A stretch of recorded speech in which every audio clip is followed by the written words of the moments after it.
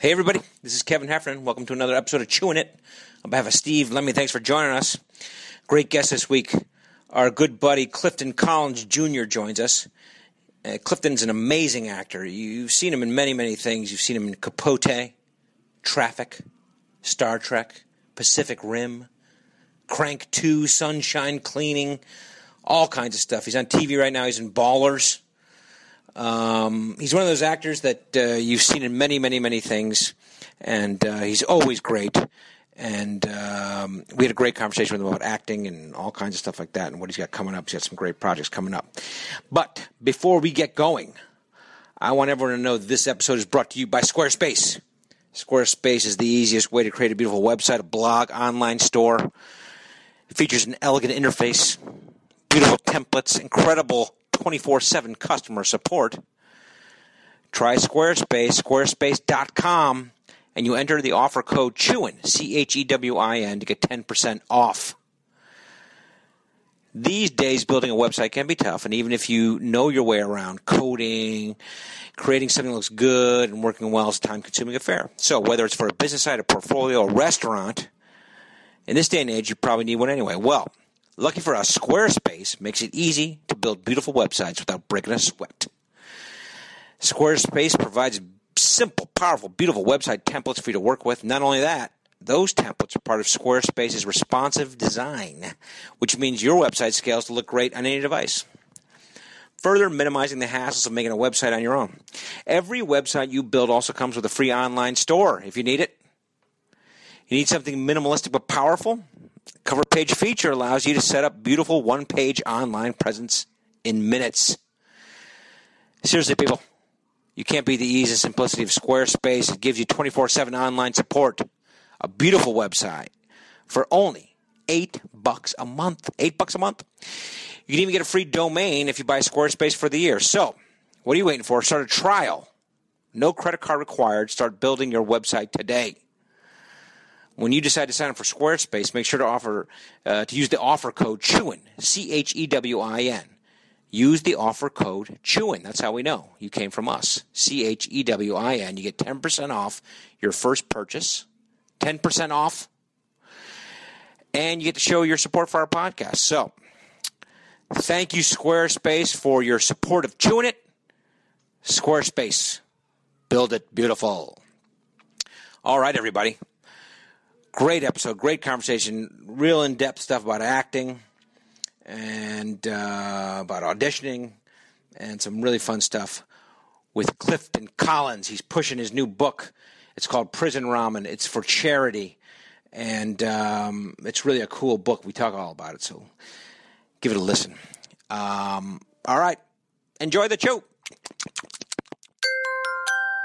Now entering Nerdist.com. Chewing it with a guy named Kevin. Chewing it. And this other guy, Steve. Chewing it. From the TV and the movies. And now this podcast straight. Chewing it. They're gonna get chewy. Chewing it. They might even get me. Chewing it. But they're gonna get funky on this podcast thing. Okay. Is your mic? Your mic is might be a little fucked up. This one is. Yeah, talk, speak. Hello. You were popping a little bit before. Oh, I was popping? Yeah, you're good. What language is that? Is that Romulan? Yeah, Romulan. Yeah, correct. Star Trek, bro. Dude, I know it. Star Trek. I know. All right, let's chew some. Clifton was a Romulan on Star Trek, bro. I know. All right, let's chew. Okay. Thank you, JJ. We chew. All right, and then now you go solo. Oh, It's got a pattern to it. yeah. What are you eating? It's crackle. Saliva. Saliva. Don't we all? Saliva. Don't we all? Don't we all? What were you eating? Bear claw. Bear claw. Yeah. What, like the donut? Yeah. Okay. Yeah.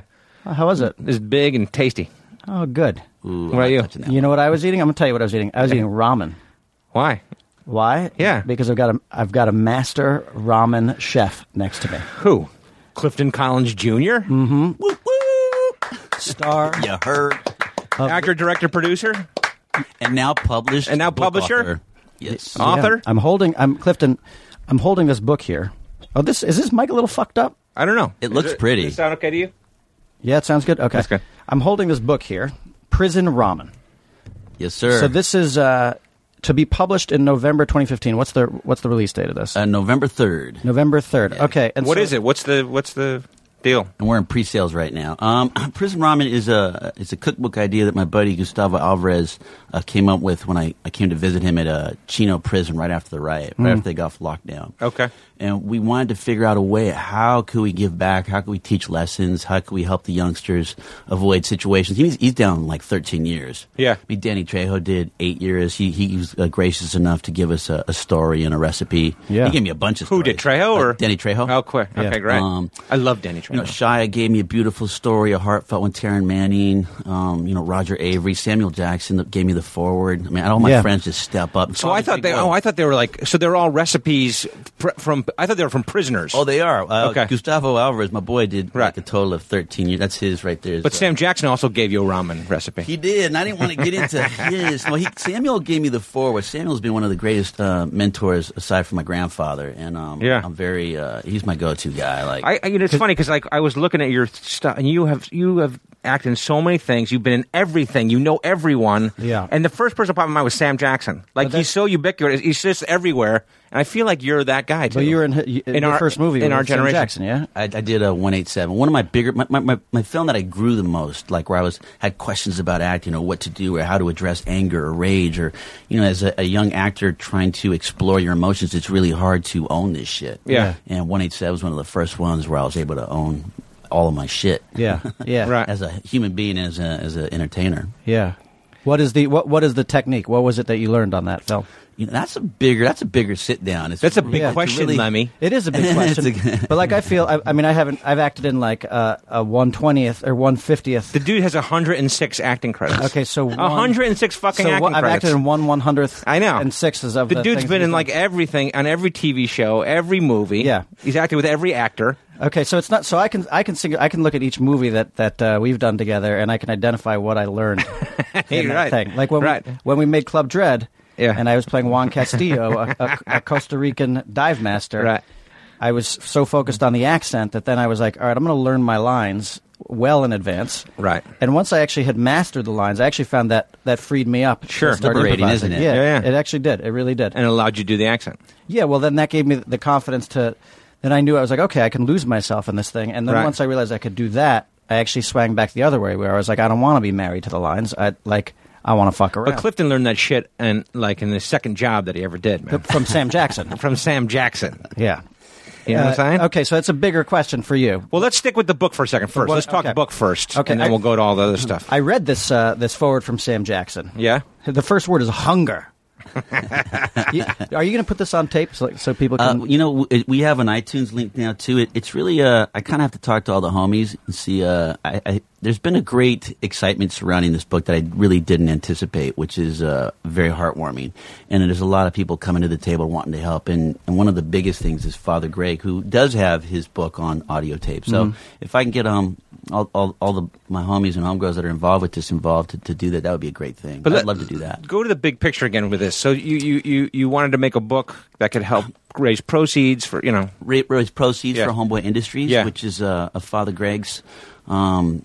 Father Greg started this back in the 80s, and it helped to create community, stop the gang violence. Yeah. And in the beginning, the police departments and organizations didn't really believe in it, but here we are, years later, and it's grown into this beautiful thing of kinship and everybody getting along. And, Where'd you get this idea to what sparked this idea then? Well, Chris came to me and he's like, I got an idea for a ramen cookbook. And Yeah. I'm like, being in Hollywood and eating fancy foods, and you're like, I'm no stranger to ramen. I got ramen Sure. at home right now. And Sure. Yeah. Danny Trejo has a drawer full of jalapeno ramen neatly. because it's the most delicious food on It earth. is. My kid eats it every day for and lunch. it costs you a penny to make. Every day. Exactly. Yeah. Exactly. High in sodium, though, guys. High in sodium. So he pitched it to me, and I was like, "Wow, that's a great idea." But how do we contribute more? How do we tie how do we get kids involved to where? Because college kids are going to want to read this. Sure, Who doesn't like great prison That's a stories great and ramen? audience for it. Yeah. You know what I mean? Yeah. So.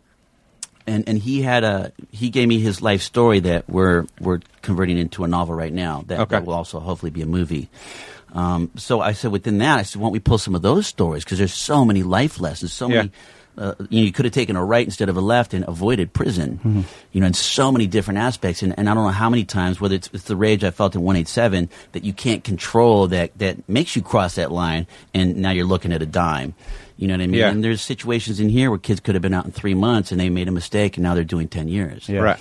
So I reached out to Father Greg in Homeboy Industries and I sat down with him and it was just it was really great to reconnect with Father Greg because if you have any issues or any problems and anytime when you're giving back and helping others, it feels good. Yeah, tell us who Father Greg is. Father Greg Boyle, he was a Jesuit at Loyola High School. I was a freshman, and that's when he was... I went to a Jesuit high school. Did you? Yeah, I did. And he was getting ready to leave to start Homeboy Industries, and I was really intrigued by it. He wrote this book, the tattooed... What is it called? The Tattooed Heart? The Heart of the Tattooed Teardrops, or something of the sort. Okay. Let me look it up right there. It's a really fucking badass book. It should come with a box of tissue. I mean, you're crying like every 3 pages. Right. But he teaches compassion and empathy and second chances and redemption. And, he opened my heart up to things. There's certain things that I, was reading in his book, talking about compassion and feeling for the guy that did a drive-by, and I just couldn't understand that at all. I couldn't fathom it. I'm like, if you shoot my kid, I'm sorry. I'm not going to feel anything. But I'm going to kill you right back. Yeah, that's basically it. Eye for an eye. And after reading Chapter 3 on compassion, I was like, I was just blown away. And he opened my heart up even bigger. And I asked him one day over breakfast when I was cutting him a check for the advance that we got. It was really a dope moment. And I said, Father Gray, I read that chapter and it really opened me up on compassion. I said, but do you think, is it possible that one can have too much compassion? Is it possible that you can just constantly turn the other cheek? And he says, no, son, there's no such thing as having too much compassion. Yeah. And it's literally all I needed to hear from him. Right. I mean, I have to say it's beautiful. But if somebody shot my son, I'd fucking kill him. I feel you. I'm not in disagreement with you. Maybe I need more. Sure. I know, open my heart. Sure. I'd love to bring you guys to Homeboy. The homeboys and the homegirls there would love you guys. Well, it's funny because is this the same Homeboy Industries that does the nacho chips and the salsa? Yeah. Oh, okay. That's That shit is at the fucking airport. fantastic, dude. It's fantastic. Have you had it? No. It's organic. It's and made by ex-cons. Yeah. And I mean everybody there has been in prison, and they're out now, and I actually think it's the best. The salsa is the best salsa on the market. Really? No shit. Okay. I fucking okay. I love it. Homeboy I fucking- salsa? Oh yeah. I'm going to try it. It's pretty badass. Have you tried it? I ain't gonna Aristotle? lie. Dude, Aristotle's tried it. You're gonna fucking love it. All the food's pretty badass over there. All right, but tell me this now. What? So you went and got all these Were you gonna say Mexicans? No, I say menus. say I'm saying Mexicans. menus. You was gonna say Mexicans. I said no. I say menus. He's But I almost meant French. recipes. By the way, Recipes. we haven't talked about this in a long time. This is the most racist podcast, and it's because of Kevin. That's Perfect. what? That's He doesn't ridiculous. Everybody's racist. Yeah. No, Aristotle, come on, back me up. That's bullshit. No, Aristotle knows. I'm surprised you even know his name. What are you talking about? My favorite Greek Mexican. Yeah. Aristotle. Greeksican. Okay, so wait. So I'm looking. By the way, I'm looking here at Danny Trejo's recipe. It's machete ramen. Ooh, that sounds pretty good, actually. 2 packs chili flavored ramen. So this This is his personal recipe. Okay. When he was giving me this story, he told his homeboy Mario, yeah, so Cliff, and then the guy was getting stuck right there at the table, and he was bleeding out. I was right there with fires and dominoes. And then Mario, he goes, hey, Mario, give me that one recipe. You know the one, homeboy. Like, he didn't even tell him what it was or what was in it or nothing. He goes, oh, I know which one you're talking about, homie. The one with the da-da-da. And he was like, yeah, that one. So he started writing it all out. I bought it. I got it up on my board. And did Trejo, did he make this when he was in prison or something? Oh, Or is yeah. that, Oh, okay. no, this is favorite. This is favorite. Here, it starts off like this. My fondest memories, if you can call them that, of being incarcerated were the weekends. We'd get a bunch of guys together and lay out a spread. Breaking bread with... So, it's Breaking Bread is the name of this chapter by Danny Trejo. That's the name of that story. And then Machete Ramen is... What other people gave recipes? Rusty Coons from Sons of Anarchy. Yeah. A dear friend of mine, Sure. Jacob Vargas. There's... Well, now, how's Slash involved in it? Is he... Slash, Did he give believe it or not, recipe? And it's funny because I've known him of kind of Slash is like a big brother to me, and a dear friend. He's definitely one of the go-to guys when I got some problems and I need some grounding. Yeah. It's funny. I've known him this whole time, and I'd never known that he actually got locked up for a minute. And it was at the very beginning. He'd already signed his GNR contract, but they hadn't recorded anything. And I was like, dude, do you realize that had you gotten your hand busted or gotten in a fight in a crowded-ass county, yeah. History would be different. You would have changed the whole fucking... Yeah. GNR broke records it took the Stones 20 years to do, and they did it in like 2 years. Yeah. I'm like, you literally would have altered it. Shit. And it's amazing. Some people just kind of get out by the skin of their teeth, and then others...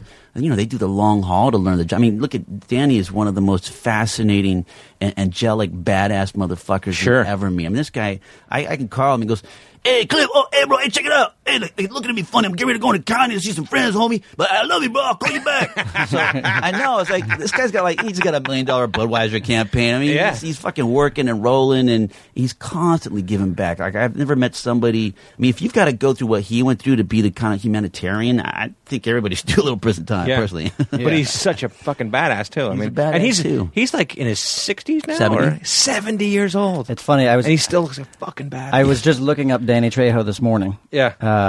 Because our next guest after this is David Alvarez. Right. And I was looking for some good quotes for him to read in his accent. And I forgot how Danny Trejo's pectoral muscles were so fucking big.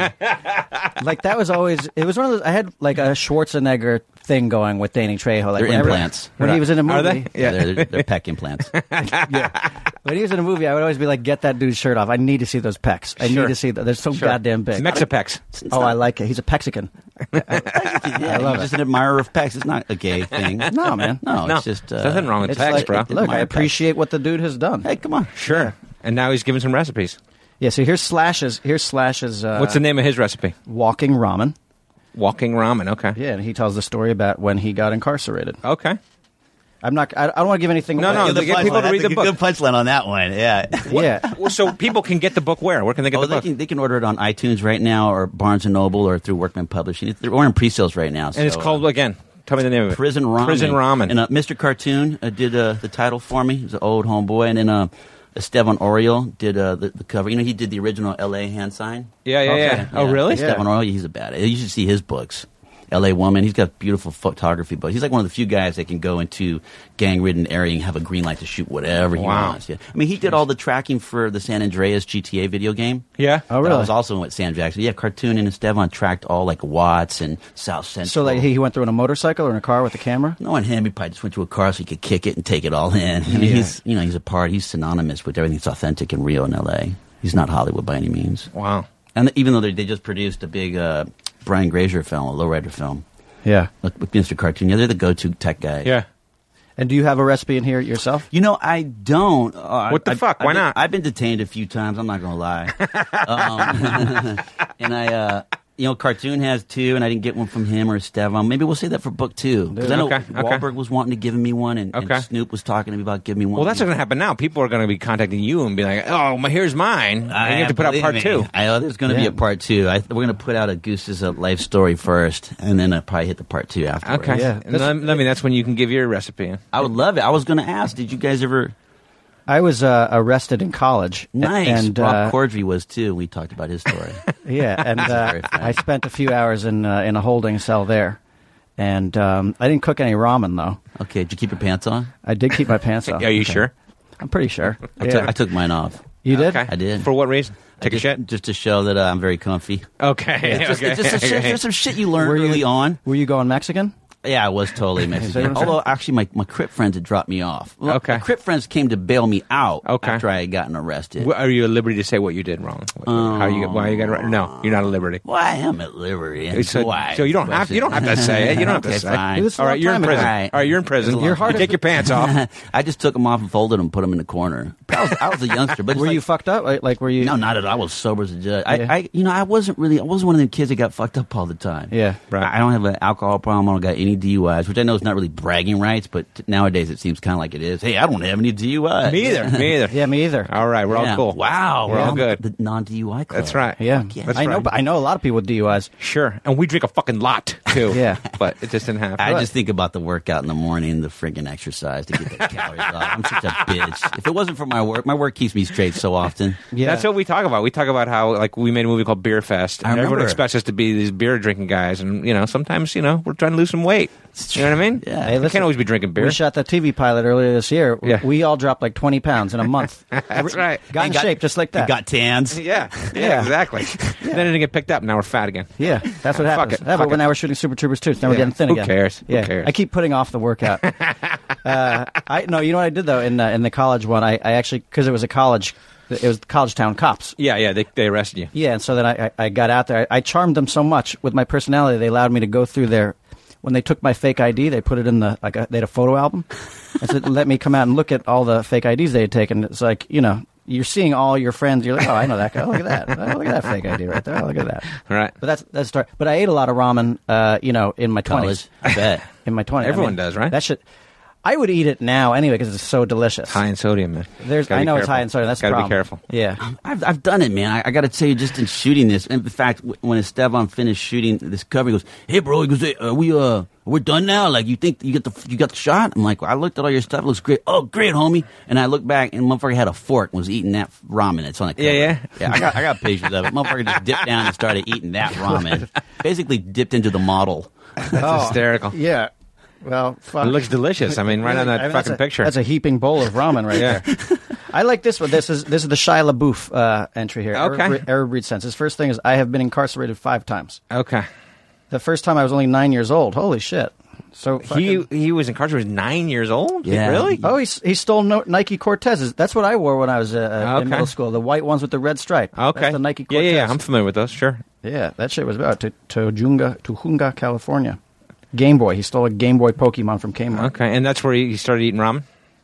In juvie? Here it seems like a third time he was 20 in Van Nuys, he tried to stab his neighbor and he spent 2 days in jail. Okay, so now he's getting into it. Okay, now he's getting up there. He's owning it. He's insanely accountable. Yeah. I like, by the way, I like how you said you didn't have a recipe. It seems to me what you're saying, if I read between the lines, is that when you were in prison, people cooked for you. Right? I'd like to think, but I'm a team player, man. I like to get my hands dirty, truth told. I'm like the guy on set. If we're falling behind, I'll pick up and move a Jenny or run cable, or I don't give a fuck. I like being part of the team. No, me too. Yeah, that's kind of the way we started. It's like you're making your own shit. So you're. Well, I set up all the mics early this morning, and thank you, Clifton. Thank you. That cleared some of the hard drives for you guys. Thank you, man. We appreciate labeled them to get you. Can I ask? So we met on Freeloaders, right? Yes, sir. Which was a movie we made. It's kind of a semi-autobiographical Adam Duritz movie. And now, were you friends with Duritz beforehand? Mm-hmm. Like, you knew him, right? I did know him. Where did you know him from? What is your... it's just the scene, man. Back in the day, we had a big scene where we were hanging out at, the Formosa Cafe. Sure. And Jones and Saturday Night Fever. Yeah.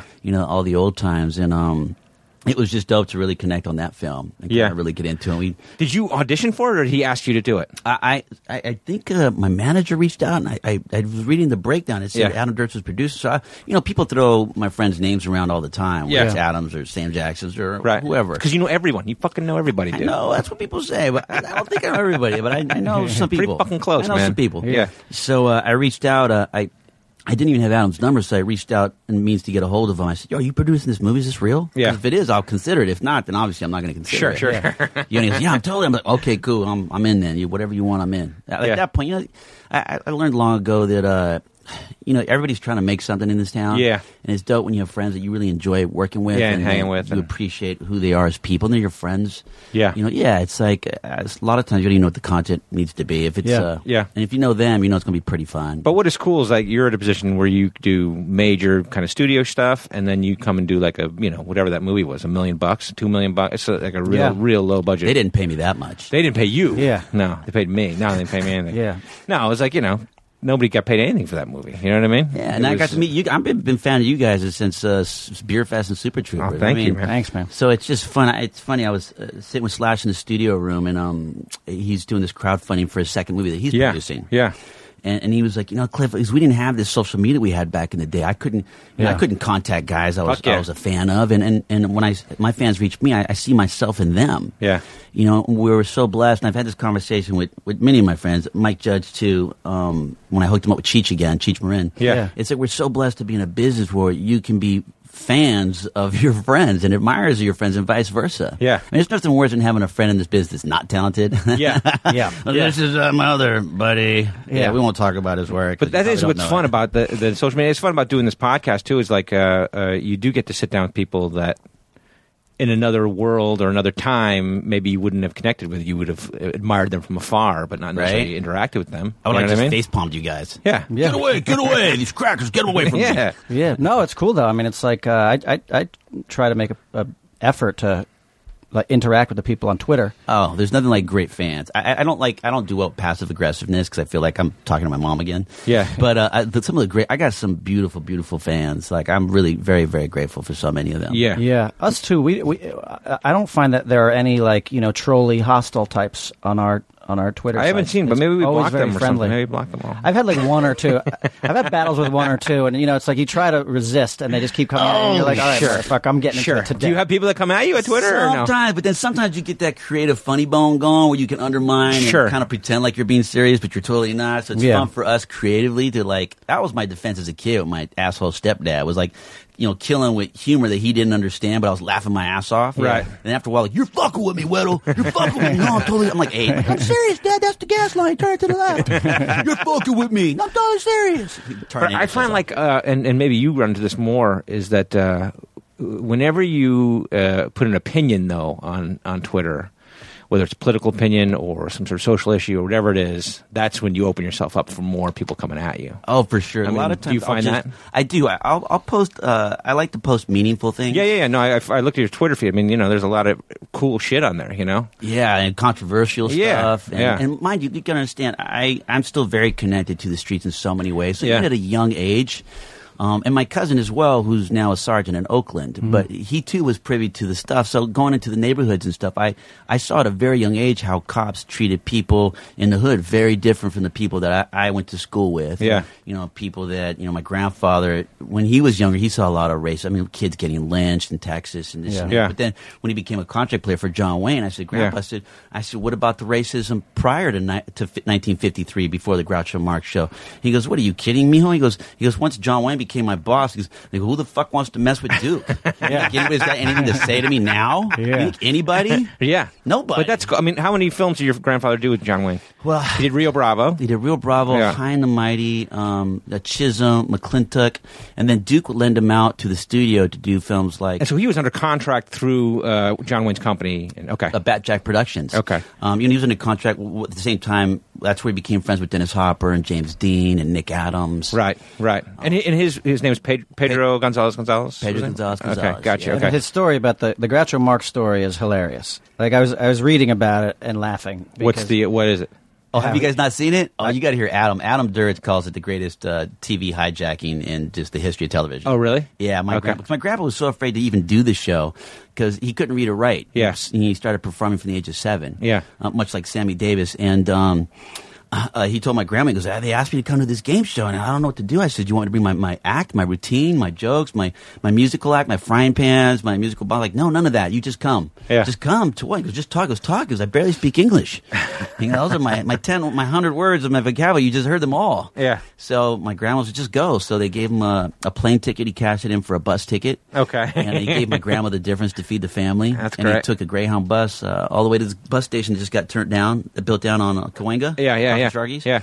And then walked to NBC Studios and did it. And next thing you know, he finagled his way in through Groucho and ended up dancing, singing, telling jokes. And he was a go-to, like he was the go-to Mexican guy, right? Yeah. I mean, at that after point. the Groucho Marx show, William Morris sought him out and signed him over telegram. I still have the original telegram framed on my wall when William Morris sent me a telegram. Yeah. Yeah, in the 90s to also awesome. be signed. Yeah. And obviously you showed that to your grandfather. That must have been a great moment.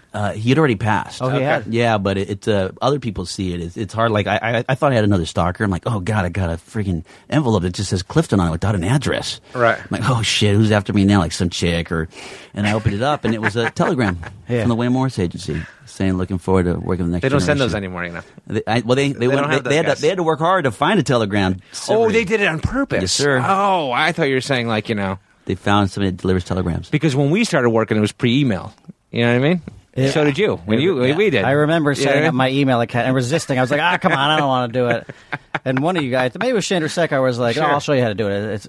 I was like, Yeah, and CAA would send us letters and shit like that. And fucking, right? I mean, that's just the way it was. You're like, Jesus Christ. Yeah. Okay, so it was an intentional thing, representative of the telegram thing. Yeah, they knew about That's my awesome. grandfather's That's great. telegram. Those agents are okay sometimes. You know, that agent was very, very loving. I miss working with him. No, Okay, I have the dialogue. I've been looking here for the dialogue between your grandfather and Groucho Marx. Can I read it? Sure. Okay, so he goes on the Groucho Marx quiz show, You Bet Your Life, under the name Ramiro G. Gonzalez. Okay. And Groucho Marx says, what does the G stand for? And he says, Gonzalez. And then he explained that both his parents had been surnamed Gonzalez before being married. So Marx asked, well, what does your wife call you? And Ramiro or Gonzalez? And he said, she calls me Pedro, which triggered audience laughter. And then And this is scripted, or is this? No, this is off the okay. cuff. Got it. Okay. Yeah, and then said Groucho Marx said to him, you know, Pedro, we could do a great act together. We could make a fortune in vaudeville, you and I. What will we call our act? You know, if we went out together, the Two Hot Tamales. And Pedro says, Gonzalez, Gonzalez, and Marx. And then Groucho Marx says, that's a good billing. 2 people in the act, and I get 3rd place. Yeah. So that's pretty great. And then that's he amazing. got. My grandmother actually gave me the original reel-to-reel recording. Oh, wow. And back then, they did the radio first, and then they did television the next day, and they would edit it. So the original, the television broadcast that you can find on YouTube, it's got him singing a little bit, but in the reel-to-reel, he sings a whole song. Wow. And I got my grandfather's reel-to-reel. I had to take it apart just to figure out how it works and lube it all up to make sure it worked and replace some of the bands. Yeah. I'm literally just Mickey Mousing this thing and trying to fix it, and I did. Yeah. All in a night. And I played it, and to hear it for the first time, like maybe 4 months That's amazing. ago. And he starts to sing the Rancho Grande, and he stops and he goes, hey, don't you have a band here or something? And Groucho laughs and goes, all right, boys, hit it. 1, 2, 3. And they go, bump, bump, bump. And they just jump into it. Oh, really? It just starts wailing. Yeah, you guys, I got to have you over the house. That's awesome. That's pretty hysterical. That's awesome. It's nice. It's like I've been talking about. My dad's 83 now. Okay. Actually, it's his birthday today. But Hey, happy birthday. Happy birthday, Carlos. birthday. And we were talking about the fact that, like, you know, when he's growing up, even when I was growing up, it's like, you know, the evidence is scarce. You know, film. I mean, Sure. Now you fucking take pictures of your kids every second. Yeah, that's the great thing. Video, Though. your phone, whatever it is. You hope you hope they appreciate it. You hope they appreciate the access to their history. Maybe. Like, you know, there's probably like 20 photos of me or like 30 photos of me growing up. Me too. Right, Yeah, right, very many. right. Yeah. Right. See, Aristotle doesn't even know. He grew up in the digital age, this guy. Oh yeah, he's cutting together a family film right now. I always feel like a loser when they say, "Hey, Clifton, we need some photos of you when you were a kid for this shot here." Right. And I'm like, "Oh, great! Like, yeah, let me show you the 5 that you can pick from." Yeah. Like, they're your in mom every didn't take movie. pictures of you. I'm like, "Oh, salt on the wound." No, she didn't. That bitch didn't take pictures of me. She didn't like me. I'm a Collins Jr. She hated my dad. Yeah. No, I Don't hate me. Love me, please. Love me. Love me. I was asking my dad this morning. I was like, "Can I get I want to post a photo of the 2 of us when we were younger together." I was like, "Do you have anything?" Because I don't have anything. And he's like, "No, I don't have anything. Let me check on this." It's so sad. There's nothing. I know. I'm with Now you, I've got pal. 5,000 pictures. I've got 5,000 pictures of me and my Holy kids. shit! I'm like, you know, I got 50 photos of the exact of the kids like moving, you know, to the right. I want to ask you a question because I want to talk about some of these movies that you've done, but you've done so many freaking movies, and just Capote, Traffic, Pacific Rim, Star Trek, Transcendence, Sunshine Cleaning, tons of TV, The Blacklist, Shield. I just saw you on Ballers, right? Now, here's what I want to know, right? Because we're all working this business. You have been in so much stuff. Like, what is the trick, man? Like, are you the greatest auditioner in the world? I mean, you're a great actor. Well, but like, do you have like, when you go in there, like, is there a trick to getting these parts in these movies, or because before you answer, because it's also like you're going out for all kinds of roles. yeah, So across the like, spectrum? you're not being typecast. Now, yeah, Yeah. They didn't welcome that. Believe me. Yeah, of course. They'd love Sure. to put me in the old Mexican box. Right. But like, my favorite things are like, okay, Sunshine Cleaning, the character you play, that Winston guy, like, you're so great in that fucking movie. Thanks, like, buddy. you show up because you're such a good guy, and you're used to seeing you in whatever Traffic or whatever it is, Capote or whatever it is, where there's some part to you where you're not a good guy. And you saw you in Sunshine Cleaning, and I'm like, holy shit, Clifton is fucking great in this movie because he's such a nice guy. But like, that shows the spectrum of what you do, and appreciate that. it's hard. I mean, we get pigeonholed, right? Mm-hmm. So how do you not get pigeonholed? You just got to fight the grain, and you got to hope to have some money put away so you can some fuck you money so you can say no to the gig. Yeah. I guess so, but you still have to walk into those audition rooms, don't you? I do. I'm not afraid to audition. Look, Yeah. at the end of the day, and I try to tell younger actors this, and it's just so important. Look, if you really love acting, if you truly, truly love it, if you're doing it for the glory and not the fame, which is so fleeting, go in there and show that you love it. Go in and perform for the sake of performing. But what does that mean specifically? What is it? It means identify with the character to the point that you love this character, that you see yourself as this character, and research the fuck out of it. Make sure you have enough time to prepare. Yeah. I like to do a little bit of the wardrobe. I like to do. So you're a guy who gets dressed up in the costume before you go in there. A little bit. Okay. I mean, I've gone overboard. But did you go in, we all have. Did you do the Romulan? Did you dress up as a Romulan for JJ? I did, and that's how I got the role. No, actually, JJ called me at home. I heard rumors that he might be calling me. Okay. And then he called me and he says, hey, Clifton, so it's JJ. I'm like, hey, man. He goes, hey, so listen, I don't know if you know this. I'm doing Star Trek. Yeah, I heard. Congratulations. It's really great. And you'd worked with him before in Alias, right? Actually, he had written a character based off the Frankie Flowers role in Traffic for Alias. Okay. Yeah. And he modeled the character after that character. And then he was asking Veronica Collins Rooney. Yeah. If do you think there's any possibility that they might be able to get me if Clifton Collins Jr. is even doing TV? And he goes, oh, he'll totally do this. Right. He goes, what do you mean he'll do this? Are you sure? He goes, yeah. He goes, he had no idea that she was my sister. Okay. Okay. Yeah, and then she kind of forced the hand too, because I wasn't really entertaining too much television. Yeah. But JJ's a badass, and that show's badass. Yeah. And so that's how I got into that. And then he called me about the Ramen. He goes, yeah, it's kind of a space pirate. Like, we're not really done yet. It's maybe the alter ego of the captain, and I'm not sure. So I really were you a Star Trek guy? Were you? Actually, none of us were. Okay. None of us were until we saw that film, and we were all blown away. So I was like, yeah, JJ, wow, that's really cool. Listen, man, I don't know. I don't know. Can I call you back? He's like, huh? Why are you going to do this? I'm just You're supposed to say yes. I'm just kidding you, bro. Of course I'm going to do it. That's awesome. I know what it is. I'm in. Yeah. I'll do anything with JJ. It's pretty badass. Yeah. Yeah. And so that was must have been pretty fun. Put the Romulan thing on. The Romulan and studying the Romulan and who? Eric Bana. Was Eric Bana was the captain? Man, it's so much fun working. That guy's so fun. I mean, his background's in comedy. Yeah. That's the thing about Eric Bana. It's like we went to Australia and we did some promotion down there, and we walked into a comedy club and there's a picture of Eric Bana on the wall. And you're like, what's the deal with this? And it was like, oh, Eric Bana's a stand-up comic. Yeah. And then, like, we love Bronson. It's so funny. Yeah. Yeah. And I was like, well, what was the? It was Chopper. Chopper, oh, right. Chopper. So Bronson Chopper was Hardy's. Tom Hardy. Right. Yeah. And so, like, Chopper. You're like, oh, I didn't realize Eric Bana was a fun. But everyone I talked to says Eric Bana's a super funny dude. Yeah, but I don't even. Has he done any comedies? Well, he did the Sandler Apatow one. Oh yeah, Funny People. Okay, right? But he wasn't necessarily. I mean, he's in real funny. Life, he's hilarious. Yeah, that's what I hear. And he's a badass motorcycle racer, and he's fucking hilarious. Yeah. Okay, but so wait, and he's a Romulan. But going back to Kevin's question, so and the typecasting and the auditioning. At some point, you broke out of that.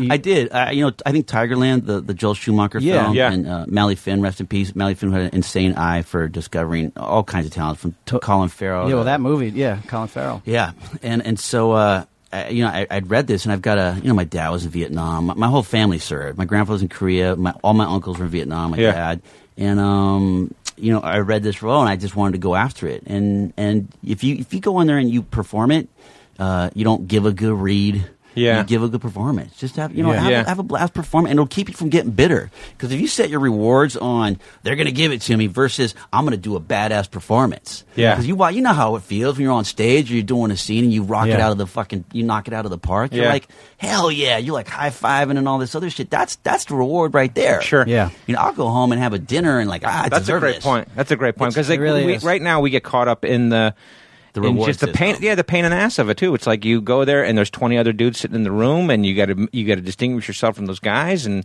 then it's 80% failure, 90% failure, 98% failure. It could be 100% victory if you study your ass off and you aim for that badass performance. But the thing that always pisses me off is that I get 12 pages the night before an audition. I'll say no. Okay. Sorry. If you want a creative meeting, and I'll break it down and talk about it creatively, and I've gotten quite a few films that way as well. Right. But where you say no, I'm not going to audition, but I'll talk to you about the movie. If it's a director I respect, a project that I'm passionate about, well, that director deserves the respect of me giving a thought-out, planned performance, and not some half-assed, I wing this together 2 hours before. I mean, 12 pages would take me like a good 3 days of dedicated studying. Okay. Yeah, because you wind up then, I just have to get the lines down. Yeah, I'll pick, if there's 3 scenes there, I'll pick like the money scene. Like, I can read a scene and be like, this is the scene where they drop tears, or this is where they laugh their asses off, or this is where like, oh my God, I hate your guts so much, I want you in my movie. Yeah. It's like sometimes I'll like there's like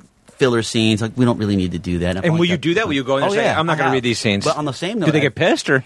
Well, you got to finesse it. Yeah, so sure. the first couple of times might not go so good. Yeah. But I've been, I've had people like, I've got some of those tales too. Yeah. But I've also said, there's been money scenes like with giant monologues where I'm dying, convulsing on the floor. We're like, oh, by the way, we're not going to be doing this last scene. I'm like, whoa, that's the money scene. I'm sorry. We're absolutely going to be doing that scene. Right. But don't worry about it. I'm not going to be flopping on the floor like all the other actors did. Yeah. Like, I knew, like, the fear was watching actors convulse on the floor because that's probably what the actors thought was the selling point. Sure. Yeah. Whereas in the selling point was the monologue of getting to that place. Yeah. And when I did it, the director stood up and applauded me and asked me to do it the second time for callbacks. Which one was that for? It was a movie I didn't get because of, well, here's something else you'll run into. When you do those kind of performances, you're going to have producers or actors that are also producers be a little fearful. Sure. Yeah. Be a little scared. Yeah. Right. So that was that case. Have you been in an audition room and made them angry? I've been in a situation where they've made them jump. Yeah. For sure. Yeah. I think every actor, whether it's Judd Nelson, Jacob Vargas, we've got all funny stories. Yeah, everyone's got the good audition story. Oh, yeah. Yeah. Yeah, but like, for a guy like you, I feel like you're definitely a guy who makes an impression. And that's part of it, to get into that room and make that impression. Sure. Like, You know what? And now I like to come to a place where I can have a creative sit down. We can talk about the scene, or that's because you're offer only now, dude. You're offer only now, dude. Well, no, I do get some offers. I mean, sometimes it's funny because we live in a times where money is so scarce and money means so much. So even like, hey, can you play a gay coked out assassin? Well, I can shoot you footage from traffic. We need to see him audition. Okay, that's 5 Oscar noms. We got Soderbergh. Yeah, he's got to come and audition. Yeah. What's this guy done? Oh, he's just out of film school. He's great. He's going to be the next thing. I'm like, okay. But if you want it, and there's other great actors involved, and you'll be willing to put your ego aside and go in and just say fuck it, perform. Yeah. And also I don't want to work with any first time director, new guy. I want to know if he's qualified to carry the ball as well, because sometimes you have great new collaborators. I just worked with this great this director I think is going to be pretty awesome in this new film called Trent Pecos. Okay, yeah. Which is about that. Which I cut my hair for. Right. I'm playing the Border Patrol guy. Right. And so that's about guys, your Border Patrol agents. On the U.S. side or the Mexican side? The U.S. side, and I'm the senior agent. Okay. Yeah. And I had a fantastic tech, Sam Sadler, retired tech, he joined the Border Patrol when he was 18. Okay. The guy's got so much integrity. He's like a modern-day Steve McQueen. Is totally badass. Never drew his pistol once. Okay. Not even once. But when you hear his stories, you swear to him. He goes, son, we have the spirit of the law, and we have the letter of the law. Right. There is no gray. Right. Black, white. And so he was like he was a consultant for you guys. Oh, for sure. And I think part of being a good actor is learning how to use your resources. Mm-hmm. And we're in a business where oftentimes you're elevated straight to the top dog, the top FBI guy, the top SWAT guy, the top SWAT guy, or the top Black Hawk Down guy, the guy that was in Black Hawk Down, the guy you get to talk to is there. You know what I mean? Yeah. It's like you're not just talking to grunts or new jacks or any of this stuff. So people don't understand, like, oh, you're just an actor. I'm like, yeah, I'm just an actor that talked to the dude and hangs out with the guy that was there. Yeah. For the last 3 months, 14 hours a day. So I might know a little more than you might know, in spite of your experience. Did you just finish shooting that movie, or? I did. I did just finish it, and then I drove in and had a meeting with the creatives on Westworld. Because you're in the new Westworld series, right? That's right. Which is HBO. Oh, yeah. Is J.J. Abrams again? J.J. is producing. One of the producers. Nolan, Jonathan's in it. He's part of it. Who else? Ed Harris, Anthony Hopkins. James Marsden, I've known for a long time. Yeah. A great guy. It's so great to see him again. Now he's got a family.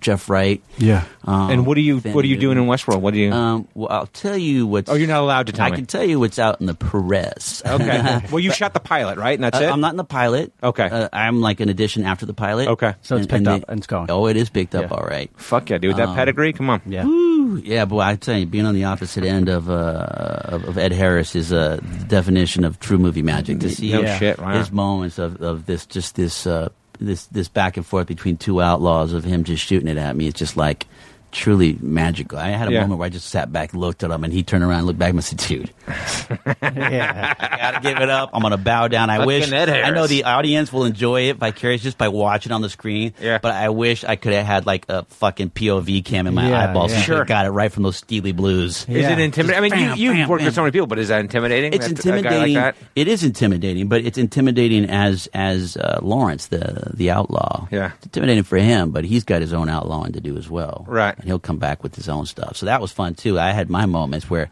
Ed turned around, looked at me, and ran over and kicked me right in the shin and gave me the old Ed Harris nod, like fuck yeah, yeah. That's awesome. And so, wait, you can't say what your part is. I play Lawrence. Okay. But you can't say anything more about that. What that part is. We just like to do a little outlawing. Okay. Just and you're going to go actually today. Go up and ride some horses. Yeah, I think they're going to test me with a powerful, more stronger horse. Okay. And you've ridden before. Oh yeah. I think most Mexicans have. If they have it, you throw them on, suddenly you know how to ride. It's natural. It is natural. It's in the blood. It is. Aristotle, have you ridden horses? Yes. No. Yes. Okay. I almost rode a horse when I was a kid. The horse was named Nuts. Okay. And I still remember seeing the whites of its eyes. It was bucking, and its eyes were rolling back in its head as it bucked. Was he looking at you over his shoulder? When they look over like this, and they look at you and they go, "Oh, he's looking at me sideways." Yeah. I had that happen once. I was 3, and they thought that was the horse I should get on, and I'm done. Since then, you've never ridden a horse, really? Never. Really? Huh. Okay. Yeah. I had a polo horse take off on me in a TV show I was doing. Were you playing a polo player? I was playing polo, which is a very different saddle. There's no horn, and you got a long stick that's strapped to your arm. Right. Yeah. And this is a muscular, fast motherfucking horse. Right. Yeah. And there's all real polo players. I'm like, and I'm all about preparation. So I asked her, I said, hey, I want to meet this horse. I want to hang out with him. I want to get to know him. Right. Yeah. Way before we started shooting, if you could do that, then I'll do your pilot. Yeah. And that was it. 'Cause there's a danger in it. You can't just jump on a horse and suddenly start polo riding. Sure. So I got to know this horse, and it was really great because the guys that owned the horse were taking me had done like. I done like 12 things with my grandfather. Yeah. Like, you don't ride, son. You're Gonzalez's grandson. We're going to fix that. Grandpa's going to be proud of you when you leave here. No reason in goddamn hell you should not be able to ride a horse. Old grizzly hard ass fucking, yeah. Fuck. Will you have your own horse for Westworld? Like a horse that's your horse? I'm going to have, my horse. Okay. But in this thing, the horse, the director just didn't know horses and kept like, God, and was just very abrasive with the horse. And the horse at one moment just said, fuck this bullshit. Yeah. And kind of looked at me over the shoulder and was like, you ready for this? Kind of gave me one of those looks. Yeah. Like that, and just turned around and just went full blown like Hollywood racetrack race sprint. Yeah. Jesus. Wham! And then I saw all the polo guys like, oh shit, there's a dead actor on a horse. The producer's like, uh-oh, dead actor on horse.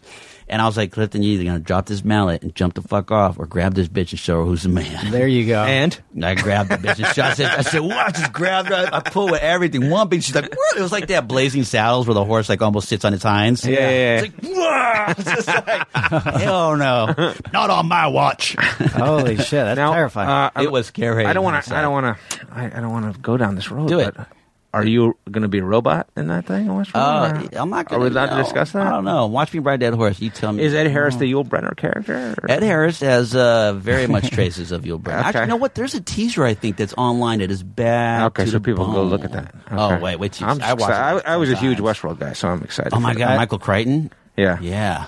I'm excited for that. And Ed Harris too. Oh, Ed Harris love too. Ed Harris. He actually came to our school to speak. He did. I was when taking we were in college. Yeah. Yeah, he was friends with the And theater his wife. director. Yeah. Oh, what school was that? Colgate Colgate, University. upstate New York. Colgate? Yeah. Okay, I'll tell him you guys said hello. Yeah. Yeah, he came up with Amy Madigan. Yeah. Are they still together? I don't. He didn't say her name. Okay.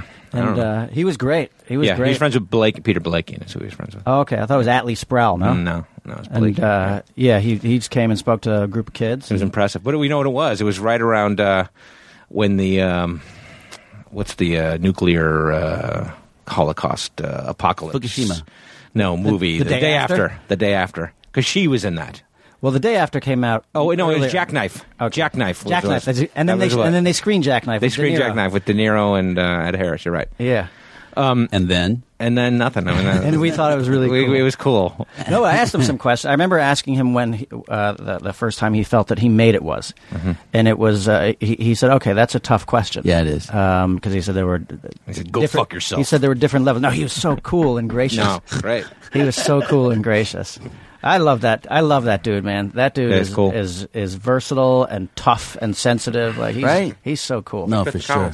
Yeah. Can I ask about Capote? Yeah, I'd love to. I can't say it any other way, actually. Capote? Yeah. That's how the Mexicans do it. Yeah. Dígame de Capote. Capote. I'm like, it's Truman Capote. That's an impressive job you did in that movie. I mean, come on. that. Did you audition for that part? I did. I mean, that must have been a hugely sought-after part. Apparently it was. You really can't think about that stuff because it's just it's like people throwing logs on the highway while you're trying to speed 120 miles an hour. Sure. Yeah. But what was it? I mean, when you auditioned, what do you think it was that they saw? Like, what did you do? How did you get that thing? I think it was just my pain and being able to own it. I mean, it was the confession scene where he sees the photograph. And my sister actually was friends with the casting director's assistant in New York. So she made sure my tape got through because I was shooting Thief with Andre Braugher for FX, which I got an Emmy nomination for. Yeah. And when the script came to me, I had that and Romero's like Day of the Dead with Dennis Hopper. Yeah. And Dennis is an old friend. I would have loved to have done that. But I read these two scripts and thought, oh my God, Capote is like, Jesus Christ, like Philip Seymour and Chris Cooper. Yeah. Like I'd love to work with Chris Cooper and Philip. And Philip I'd known since Twister. Yeah. Rest in peace. Oh, that's right, yeah. And we played Dusty. And so I'd read it and I'd asked my manager at the time, I said, look, man, this is a heavy role. I can't, I'm passionate about this TV show. Yeah. Which is rare that I get passionate about TV. Like Westworld's something I'm passionate about, and that one clearly. So I said, I can't. It's like cheating on a girlfriend. I got to wait till I'm done to get this deep on this kind of thing. It wasn't like an easier comedy like a Wing or kind of a that's a dark fucking character, man. Yeah. It's got an element of evilness to him. It's got an element to I don't know, Absolutely. So I wanted to look. I said, I need just give me a couple days when I get back. Because they're going pretty fast, and if you want to lose the role, you better do it. And I'm like, well, you're my manager. I need peace of mind here. Yeah. And my sister comes, she's like, well, you sound really aggravated. I'm like, I'm just upset. I don't want to do this audition, but I want to do it, and I want to do it right. I can't do it right while I'm here prepping Thief. Right. So I said, well, let me call the casting director. I said, no, sis, don't. No, who is it? I said, someone said, no, let me call her. I know her. No, sis, no. Click, she hung up. Call me back, and it says, when you come home after you're done with Thief, you'll have a week off, and then you can put it on tape here. There you go. I was like, I ought to give you the 10%. Yeah. That manager got fired. Okay. Oh. Okay. Yeah. So did you go on tape? You did it on tape? I went on tape, and then I heard through the grapevine that that's a harder way even when you get it. Well, then I heard secretly, and not through my agent at the time. Actually, my sister told me that the director's going to be coming into town to see a few people. Yeah. So and it was Bennett Miller. Bennett Miller. Yeah. So I kept studying. I started plowing through In Cold Blood. Yeah. Because it's a beautiful thing when you get to be a part of a movie in the sense that TV's so fast. I mean, Westworld, I got a little trek, which is nice. So I have time. Yeah. But it's so not the norm. If you're just doing an episodic, or an even independent film, unless you get on early, it's really difficult to have a time to get lost in this environment. Sure. Become seduced by the character and seduced by the period and the clothing and the dialects. Sure. And that's fun. That's fun. That's what we get off on what we do. We have fun doing it. But if you're just like in and out, you don't have time to really, what was that? I want to explore that world more. Yeah. It's like it's the only time I really get to study the way I do. So I started to get deep into that. And that dude's a tortured. He had a terrible childhood. He really did. I learned more things that weren't even in that book. Yeah, Pretty horrific. I mean, look, it all starts with when they're children, and that's kind of what Father Greg's thing in Homeboy Industries is. You can go back and right the wrongs and fix them. And when you see some of these kids in Homeboy Industries, and when you hear some of their stories, you're like, and you're smiling now, and there's no dark cloud over your head, and you've overcome these obstacles. You are a better man than I don't know. I mean, there's some of the most you don't think that there's a way back. Yeah. And there is, and it's through Homeboy, and it's really fascinating. And that was my identification with Perry Smith is he wanted to change, he wanted to come back, but when you've killed people, there's no. Yeah. It's like, what are you going to do now? So I knew Bennett was going to come back, and I kept studying for the Romero film.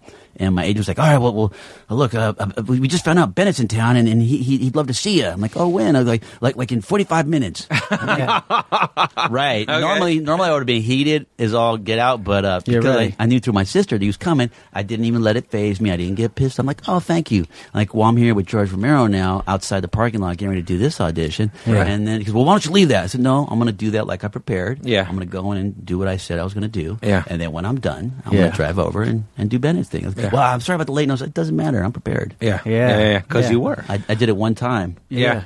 Okay. And you did it for him one time. Just him and I in a room. He set up the camera, and I had a massive breakdown. Yeah. Wow. Those are the kind of roles. I told Chris Cooper, because I got super sober before shooting just to get in touch with my demons even more. Yeah. And it's hard, man. I mean, we're artists, and I think the better artists are going to have the demons. And Chris sat down with me and at dinner right before we started shooting, like maybe days before, and goes, "Hey, son," he goes, "I've been meaning to ask you, how you doing with this role?" Yeah. And I was a little embarrassed, and I was afraid to tell him, but it's Chris Cooper, and I just kind of sat down and looked at him, and I was like, I said, honestly, Chris, I've had quite a few breakdowns, bro. Yeah. And then he kind of like looked down at his empty plate, and he had like a little piece of lettuce that he fumbled with, and then he stopped and he looked up at me. He's like, "Well, son," he goes, "this is the kind of role you're supposed to have breakdowns on." And then I was like, "All right, Chris, you know what? I think I'll have that drink now." Yeah. Went to the bar and got trashed with him. Yeah, that's great. Because go ahead. I was just, so like when you're researching the role, something like that, you're talking about the immersion into it. How deep are you going? Is it like you're not socializing, going to clubs and things like that, or is Sometimes. it like you're just going 9 to 5 studying, and then like you still separate it? It's like, I mean, I think about your best friend. Like if you're done working with your best friend at work, you go home and like not ever think about them or not text each other anymore. It's like I think these characters, especially these kind, they are your best friend, or they're like your brother, your closest brother, and you think about them all the time. And if you're seduced by the world, you're going to partially live, part of your brain in that world. Yeah. So I when I did 187, I almost got in like 3 pretty big fights. I was just like, it was a very particular thing. Yeah. 7 guys right here on La Brea and Sunset, and then another 3 guys at Van Gogh in Venice, and then another 3 guys somewhere else. It was like, I remember Freddie Rodriguez, Joan Ortiz, and I were at a place, and this guy was fucking with Freddie because he was smaller and told him to put this cone on his head. Yeah. Because they gave you these parking cones. Yeah. He was a little dude, so like, "Here, put this on your head for $1." And I was talking to Johnny, and Freddie was with his wife, and I overheard something. It didn't sound right. I didn't get the details. And I looked over, and all I saw was Freddie like facing him, just shaking his head like no. Yeah. His wife there, and these 3 bigger guys went like this. And I just said, "Hold on, John," to Ortiz, and I just walked right. My head shaved. I put on some weight. I was like at a $170, like just dry, heavy iron, and walked straight up to him. He goes, "Here, put this on your head for a." He just turned around, put it away, and shut up. And the bigger guy, who I knew I had enough critical distance to bob and weave and get at him if I needed to first. Because the little guy had my eye on, and the bigger guy said, "Dude, you better shut up, dude. That guy's going to kick your ass." Then the manager came out and set it all down. But there's these elements that come with you, that come with these characters that are in you. And I would never do anything unjust or wrong. Yeah, sure. With the 7 guys, they were being disrespectful to a female actress friend of mine, Tia Tejada. Yeah, and I'd heard them catcalling her and this and that. So, and I could hear how many voices. So I just slowly started to take my jewelry off and put it in my pocket because I didn't want it to break. And I knew when I went, I had to go big. right. Yeah. Now, if you were the guy like in Sunshine Cleaning, or if you were playing the guy in like Pacific Rim at that point in time, would you have gone and gotten in a fight with those guys, or no? Not at all. Right? No, But not at all. okay, so then let me ask. Let me ask you Very this question, different, then. worlds. Yeah, how long does it take you to get out of that? Because you can't just turn it off then. You're absolutely right, and I still struggle with that a little bit today. When I finished Capote, I jumped right into Dirty with Cuba Gooding Jr., Chris Fisher's film. And I was like, God, how am I going to shake this period of the 1960s and 50s? And then suddenly it's contemporary, and we're dealing with Rampart.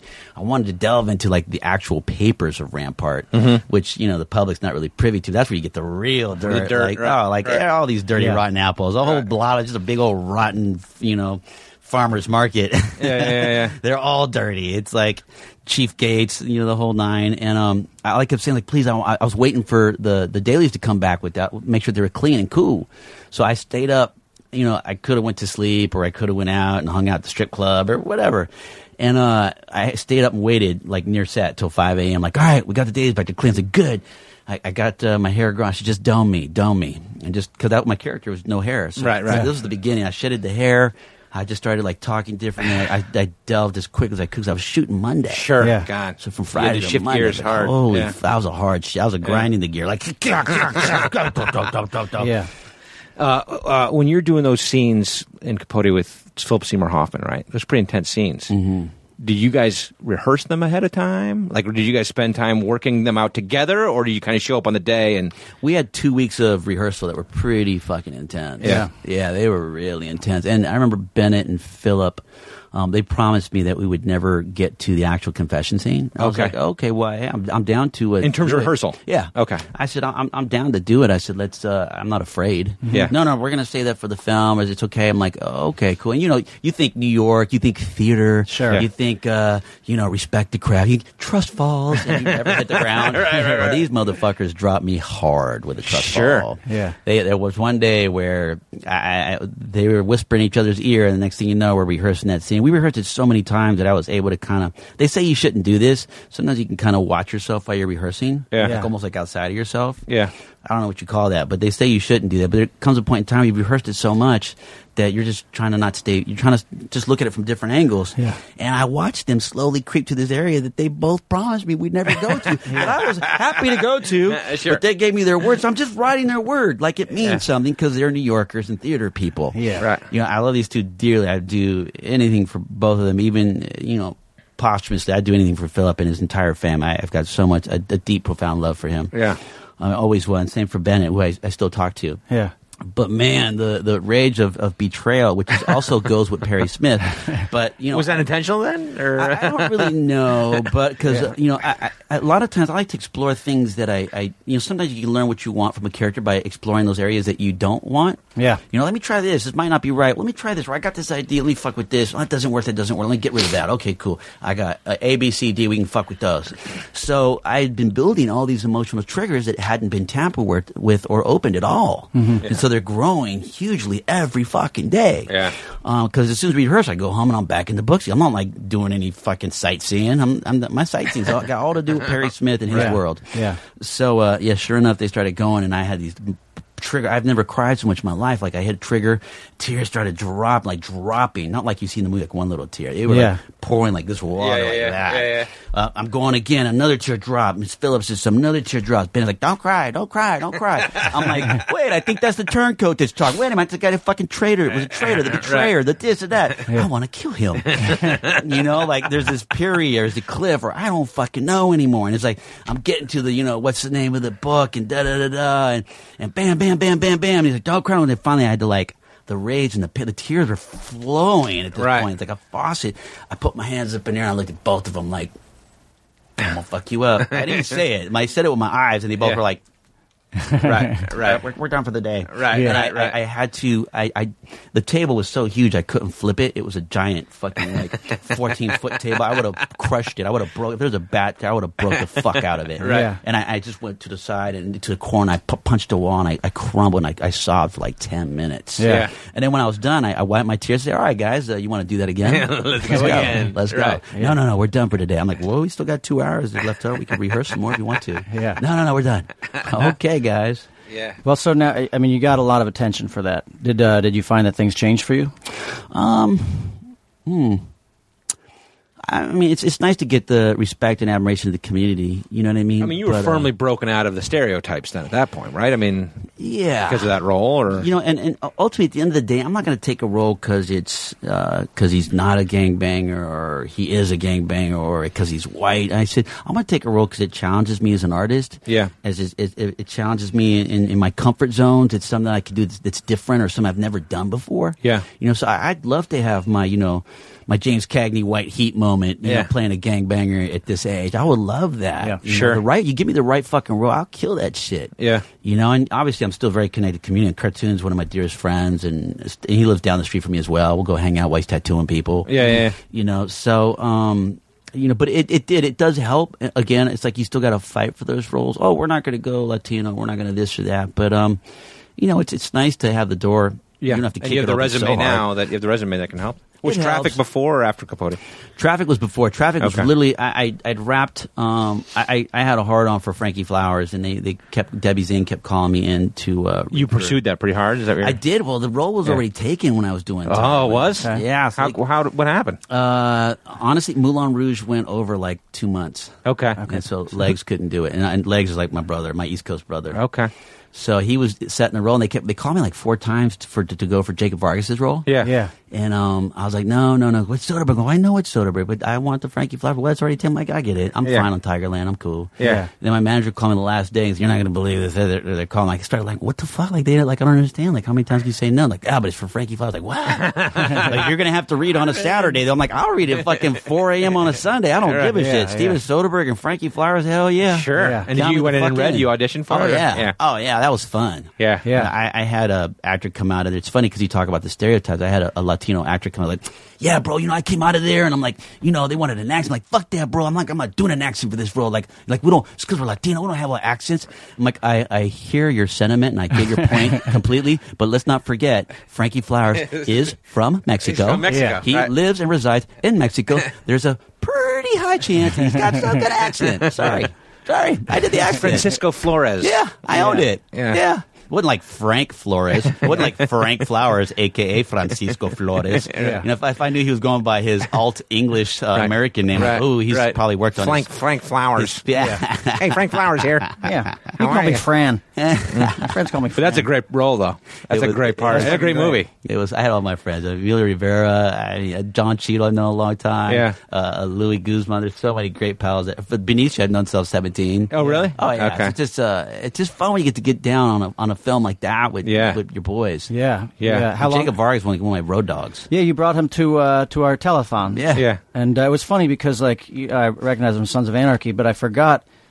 It's been a while now since I've seen Traffic, but that movie's so good that when you said who he was, I was like, oh my god, yeah, of course it is. You remember everything about that movie. It's fantastic. His performance, like Get Shorty or Next Friday. I mean, he wrote all that dialogue for Next Friday. Yeah. That little Joker role. I remember reading it going like, oh my god, it needs a lot of work. He's like, no, but you can make it funny. I'm like, I just rewrote the fuck out of his last gig. I'm tired. Yeah. I said, you get that shit, dog. And he went in and rewrote the fuck out of it. And all those jokes are... That's why him and Steve Carr continue to work after that. Yeah. Okay. Yeah, he'll bring him like a script that's kind of fun. Like, Jacob, you got to make this funny. I'm like, all right. Yeah. And, well, you're doing a lot of favors for old Steve there.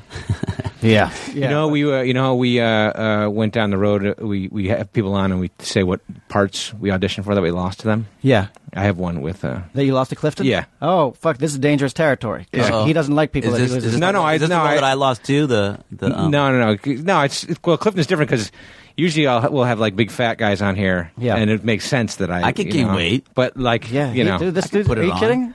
It's clear that this guy was a better guy for the role. Yeah. That's what it comes down to. What did you audition? It was Extract. I auditioned for the forklift guy who loses the nut. Yeah, Step. Right. Okay. Right. Oh, now he's just the forklift guy. Yeah. It's little, The guy who loses the nut. You know the guy who loses the nut? Yeah. Yeah, I didn't get it. Yeah. Have you seen the movie then? I have, yeah. Because oftentimes I won't see the movie if I really... No, I always see it. I'd love to see, because that's what you learn, man. Yeah. It's like, why did they go with this guy? Was he better? Because, look, there's plenty of roles that I've lost. I'm like, oh, I get it. That guy, I totally would have cast that guy, too. He was definitely better. But sometimes, look, there's a lot of politics these days, too. Because the money's being hoarded. The agencies are hoarding their little packages. Yeah. And you can't get in to save your life. Even if you're best friends with the director and the producer. They control this shit. So it's hard now. And it's funny, though, because I remember it was Mary Verdue. I love Mary. She's great. She's done a bunch of our movies. And I was in her waiting room, and it was all fat guys, though. Mm-hmm. It was me. It was Jorge, the guy from Lost. Mm-hmm. Oh, yeah. Jorge Garcia. Yeah. He's a fat guy. Me, him, and there's another big guy. And then... That goes to show you. Right. Clifton Collins, now not a fat guy. He wasn't sitting in the room. Oh, no. Okay. He probably got offered. He's offer only. He's offer only, this guy. I went in red for that. Didn't I have a beard of sorts? I think so, yeah. Kind of like, he was like real a thinking man. I remember him being. But Mike Judge is awesome anyway. I mean, yeah. The guy's fucking great. Oh, now, and speaking of which, so like I don't want to be a douchebag, but I spent a little time with him recently. Who? Miguel? Mike. Oh, Mike Judge, yeah. And next to him was somebody we have in common, a lawyer, David Krinsman. Oh, yeah. Yeah. You guys have the same lawyer? We do. Really? I was with David Sunday. Oh, you were? Yeah. Okay. This sounds like a social event. David's like one of my best friends. Okay. I mean, did you get to that point yet? Have you gotten invited to the social events yet? Invite me. Come on, Clifton, Jesus. I've been with him 8 months. At that event, it was the LA Clippers game. That was the first time I've hung out with him socially. So I'm going to give old David the benefit of the doubt, but I will be giving him a call. No, you got to look. Mike and I got Mike and Jason Statham, myself. We'll go down this, hump it up Venice and Abbott Kinney, and David lives right over there, right off the boardwalk. So yeah, he's one of my. I called somebody like, what are you doing today? I'm like, I'm going to go see Malick. On a Sunday? Like, no, he's like my boy. That's my friend. Okay. Like, we hang out. Right. We talk shit. Yeah. It's a good dude. Someday you'll get to that level with David Krinsman. I hope. Well, now I'm trying to. He's got a 3-year-old son, or wait, he's No, his he's kid a year. A year, Like a little over a year. Ethan. Okay, so he's born with my second one at that time. So I've been coaching him a little bit. I'm hoping to get in on that. Okay, you go with that angle. Yeah. The kid angle. Well, listen, I've only been with him for for 8 or 9 months. Hey, he's got a shout out in the cookbook. He was he's just monumental in getting this book done. Get out of here, really? Yeah, and I'm talking to some people about there's some people that have approached me to do a television show, a 13-ep on Prison Ramen. Yeah. Oh, really? I wasn't expecting it, and David kind of threw it out there. I'm like, I'm not looking into it, but I posted some pictures of the galleys, and I had like 3 different producers reach out to me that have deals at Food Network or Discovery or Vice or this. And I guess the nice thing is you bring attention to it. That's the point, right? Yeah, and Homeboy Industries, they got their big 5K run coming up in October, which helps to bring the community together, including a lot of the cops. The cops are learning about Homeboy and how these kids can change. Yeah, and it changes because I think the institution trains these cops to dehumanize a lot of the kids, and you just label them thugs, and you don't realize that they have a heart, they have a soul. They were, left on Skid Row when they were 6 to eat out of dumpsters. Yeah, you know what I mean. If somehow have turned around or got their tattoos removed, they have anger management classes, and are trying to take care of their children, are dedicated and committed, and will be there for you. You know what I mean? So it really it's eye opening for the officers, because I was like, wow, look, I've got a lot of fantastic friends and family that are PD all the way up the ladder to Secret Service, FBI, you name it.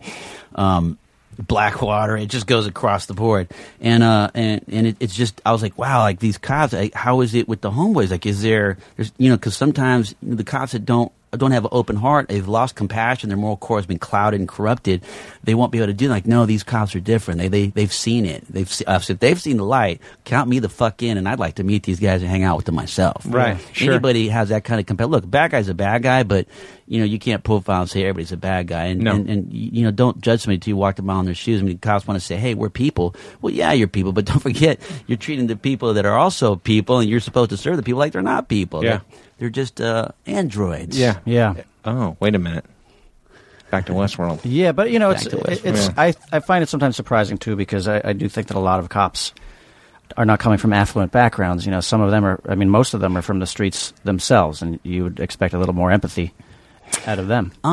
Yes and no. I've found arguments for both. Mm-hmm. Yeah, even in.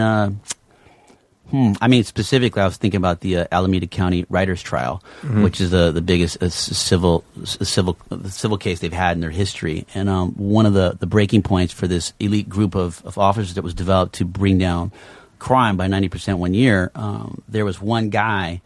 And it's always the rookie usually that breaks some kind of corruption scandal, because they don't know how to cover their tracks, they don't know how to lie, they don't know how to do all this stuff. Yeah. And it was a rookie cop from Beverly Hills that wanted to teach his family and show us, I can do it, I can make it. Yeah. So he went out there to be a part of these Oakland Riders, and he couldn't hack it. And what he saw was being very, very wrong and immoral. And then next thing you know, the chief is rolling on his platoon of men that he trained. Yeah. And now these men are all being put on trial. Any of the officers that got severe reprimandings were officers of color, not the white cops that were part of this group, or white cops that were married to women of color. Okay. Interesting enough. And the cop, meanwhile, the chief retired. No, he didn't retire. He became a chief like in Vacaville.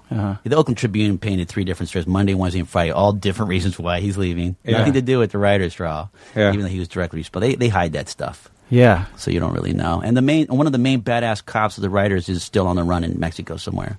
He was like, fuck that, I'm not going to trial for your bullshit. He took off. Sure. He was a badass cop. I heard he had a lot of great things about that cop. Wow. Yeah, it's sad. But I mean, it's not. I mean, it's hard to have a kind of a blanket statement. Yeah, you can't do a blanket statement. From place to place, or city to city, or town to town, or people getting siege mentalities, and You bringing up siege mentality? Yeah, no, that was pretty heavy there, pal. Thank you, man. Yeah. Dude, what's this? What's the Terrence Malick movie? That's the Terrence Malick movie, which I've been reading a little about. But secret as shit, man. Which one? Fuck. The Untitled. Well, that's the thing. I don't know if they're all mixed together. Where there's Christian Bale one. There's 2. It's a musical. Is it a musical? I haven't seen them. I've got friends that seen one of them. But you're in it. I'm in both of them. It was to have. I had to bow out of one of my episodes of Red Widow, and my best pleading and begging voice possible. I was like, please, can I just take off for this week and maybe write me another episode or something? And can I go shoot this thing with Terrence Malick that they called for me? And like, I literally had to fly myself. They had no funds. Yeah. To where? To Austin. Okay. That's not so bad. No, I was like Bulgaria or something. I was in Vancouver, and they're like, "Well, we can let you out, but we can't pay for this episode." I'm like, "Awesome, okay, yeah." Okay. So I'll take it. I flew myself for scale to work with Terry Malick, and couldn't be happier than the clam and high tide. I was so fucking stoked working with Benicio again, and Natalie Portman again, and Fassbender. And which one is this though? That You're is just not Weightless. Yes, Weightless. Okay, all right. And is that it's a musical? I don't know, but is one of these a musical? I'm sure. Educate me. I don't know because I haven't seen them. Okay. But I do know in working with Terry, the 2 times I was honored to work with him, I got like 3 different directors. He's a fascinating individual. Yeah. And he's just so whimsical. It's like the world was created for him to shoot. Mm-hmm. It's just amazing. Had you worked with him before? No. I mean, obviously after working with the first one, he had me in mind for the second one. Okay. Which is like... And what are you shooting back to back? The greatest compliment. I mean, back to back for Terry Malick. I know. That's what I mean. Back to back. That's like 10 years. Yeah. So it was like maybe a year later. I ran into him at the rap party. He's like, Clifton, I got this thing that might be happening. I'd like to have you in it. And we got to improvise. Yes, sir. No shit. I lost like $30,000 and I couldn't be happier. Yeah. I was so excited. You have no fucking clue. I'm still stoked about it. Yeah. Fucking Terry Malick. So neither have come out yet, though? Nuh-uh. Okay. I mean, the something that you're saying that it stuck in my head was that they didn't have the funds. Terrence Malick didn't have the funds. I mean, this is one of the greatest filmmakers of all time. Agreed. And every big name artist will come flying to his aid. Yeah. As did I. I mean, Benicio and Fassbender, I'm sure it wasn't the payday for anybody. Yeah. And you're there for this is strictly for the love, for the passion, for the work. I got to improvise an entire scene. Wow. And that was like probably the most honestly, guys, that was the most magical moment of my entire year. Was it? That one moment, that unscripted, unknown moment that could have left had I left. I was going to leave the crew. It was the same crew. I said goodbye to everybody. I hung out with, it was great to catch up with Natalie and Benno. And I was getting ready to leave. I was like, well, it's getting late. Well, I should probably go home. I don't want to overstay my welcome here. I love being here. If they could stay, I would. Sure. And I was getting ready to leave. And then Terry goes, Clifton, come here. I said, yeah. I says, here, buddy. I'm like, he gave me a drink. I'm like, what's this? He goes, it's your drink. And I'm like, is this like my going home present? Or what the fuck's going on here? He goes, well, it's not a for real drink. It's like I don't know, cranberry and vodka, but it's just cranberry. Yeah. And I was like, okay. He goes, I want you to be in this scene. I'm like, and I didn't want to be like the actor guy, like, what exactly you want me to do? I'm like, what does Terry say to get his actors to do what? Yeah. Like, is he just not going to say nothing? He's going to tell me? Right. Like, I want him to speak without me polluting it. Yeah. I said, cool. Now what? He goes, just go over there and just, be a part of the scene and dance. And I just stopped and looked into his eyes, waiting for more direction. Yeah. Right. And I was like, all right, I'm in. Wait, let's take off this shirt. That's how my wardrobe happens. Take off this shirt. Okay. Put on these glasses. Here's some glow sticks. Right. And next thing you know, I'm like, put this dildo in your ass. Yeah.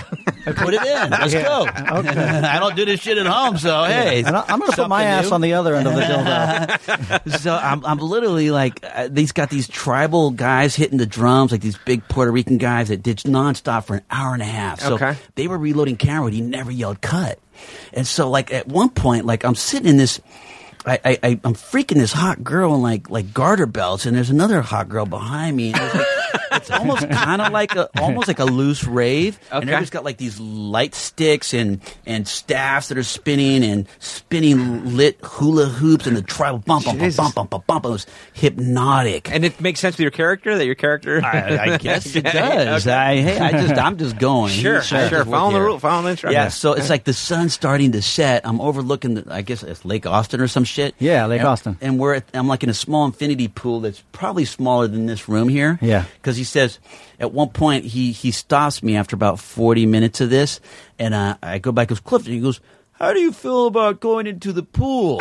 And then I grabbed my iPhone. I says, hold this, sir. Yeah. I turned around and looked at that hot girl. Her name's Peyton. Peyton, because I learned it. I just looked at her and gave her the old nod, and I ran and just grabbed, and we jumped into the infinity pool. Now she's freaking me. We're making out for like 40 minutes playing with crazy light sticks and the drums, and it's hypnotic, and Fassbender's dancing with Benicio. I can't make sense of that. And then Natalie sashaying by herself all seductively like this seductress. Like just my jaw was on the floor, and I'm like making out with this hot girl while this sun is setting over Lake Austin, and Terry Malick's directing me. I'm like, I died. I went to heaven. I said, excuse me. What's your name? After 45 minutes of making out, he says, it's Peyton. Nice to meet you, Peyton. Now, if it was a first-time director, I don't know if you would have done that. Probably not. Are you kidding? Clifton Collins, he's a professional. He looks at the director and says, yeah. Well, you got to trust the director in a way, and you got to say, oh, okay, he knows what he's doing. I've been making out with this girl for 45 minutes. He tells me to jump in this pool. I'm jumping in the pool. Sure. Yeah. You know? But he's earned it. Yeah. But, knowing a thing or two about Clifton Collins Jr., he doesn't mind making out with a girl for 45 minutes. That's true. Didn't he do that in Freeloaders? In a pool? Hanging out with a girl? Didn't he do that? I think he did. Yeah. I think he did at that house. Peyton. Yeah. Yeah. It's funny how every time they're like, hey, Clifton, why don't you improvise a scene with somebody? He grabs a girl and jumps her in a pool. Right. What was that movie called? Freeloaders. Yeah. I wonder if her name's in here. She's checking the phone? Checking the phone? So, Waitlist, when does it come out? I don't know. Okay. And what's the other one? Couple Nights. Okay. And is that like a totally different character that you do? A totally Yes, different part? Totally absolutely. I different play one of those like kind of sax, those Wall Street guys. thing? Oh, okay. Me and Nick Offerman. Oh, wow. Oh, great. I had Okay. a blast working with him. That's great. We laughed so much. That was on 4th of July. Oh, really? This year? 2 years ago. Oh, 2 years ago. We shot that. I remember. See, it takes Terrence Malick a long time to get these movies, doesn't he? we shot it on 4th of July. You know how happy we were with Christian Bale, myself, Nick. Well, Christian Bale doesn't give a fuck. He's not American. Yeah. They still celebrate the 4th, though. He's You'd be Welsh. surprised. Anything Welsh? Yeah. Yeah. Do they? Because that's when they got rid of us. Yeah. Wait, that's a musical? Not our scenes. Okay. But Did you sing in any of those movies? I would have tap danced. Okay. Can you sing? I can tap dance. Can you? You can tap dance? Yes, sir. I've been tap dancing since I was 7. Did your grandfather tap dance? Yes, he did. Okay. And so that's something that's passed down generation to generation? Yes, it was. Mm-hmm. Have you tap danced in a movie? Gonzalez has loved to tap dance. You'll see Grandpa getting down the Groucho Marx clip. Oh, he does? Pull that Okay. up. Yeah, and Okay. also his first Western, Wings of the Hawk, which is with Van Heflin, which is, I think, where the Speedy Gonzalez was born. The Speedy Gonzalez character was born. You'll see that. Okay.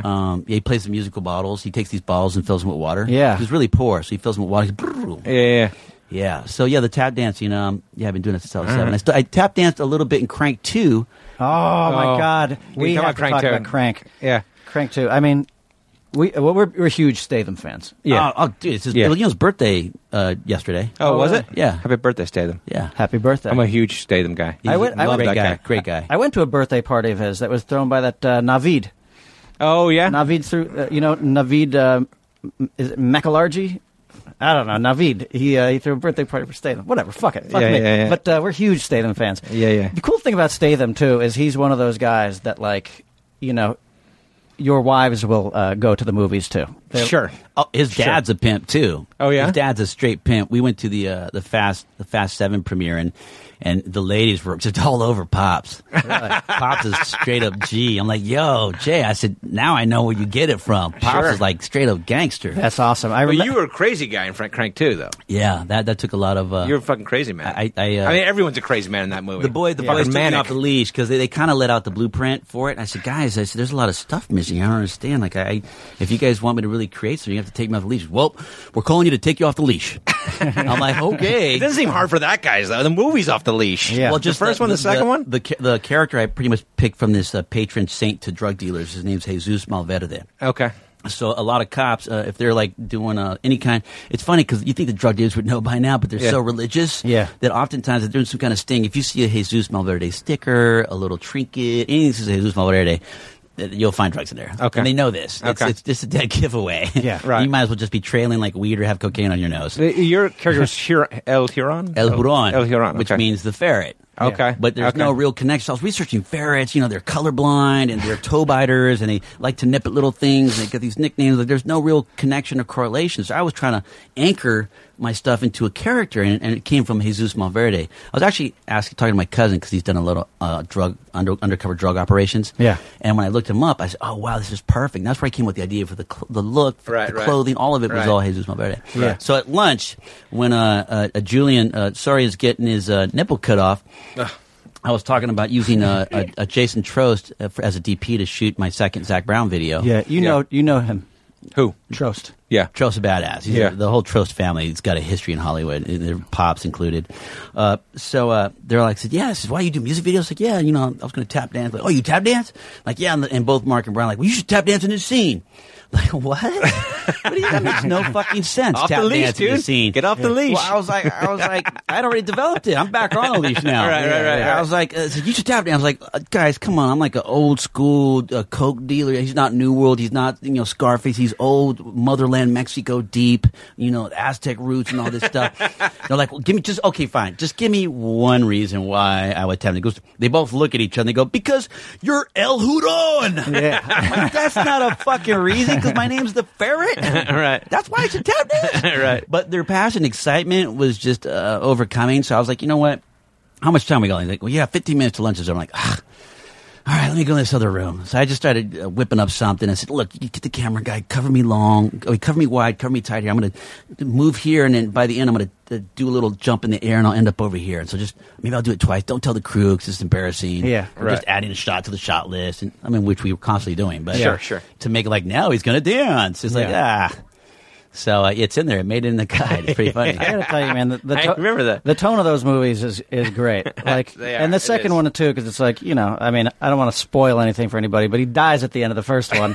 Starts off the second one, just fucking comes back to life. That's right. Well, great. They're talking about doing a 3. Are they? Really? Yes, I'll be there. sir. I'll be Yes, there. sir. Well, I want to be in Super Troopers too. Okay. Yeah, well, okay, we got to figure that out then. Yeah, we're starting the casting. I'm We're gonna be gonna- a border in patrolman. October. You guys saw me as a border patrolman. true. I can do anything. I'll do whatever the fuck you guys want. We're on the northern border now. We're up on the Canadian. Canadian border. Yeah. Wow. Can you imagine if I accidentally dug a tunnel from Tijuana to Canada by accident too far? Just overshot my goal. Dude, Damn it! It'd be very popular. Ottawa. Very popular tunnel. That should be Crank 3. That should be Winnipeg. yeah. The Crank 3. They should have you fucking go all the way. I know it. So you're directing. You direct too. You direct a bunch of music videos. Yeah. Yep. Okay. Are you going to direct films and stuff too, or do you want to do that? Or there's quite I'm just trying to find the right projects. You write too. I do. Once I get my passion hooked onto a piece, I'm pretty unstoppable. I know this, and my friends back me on it, which is kind of dope. It's dope to be able to call Samuel or Statham or any of these cats. Yeah, let's do this.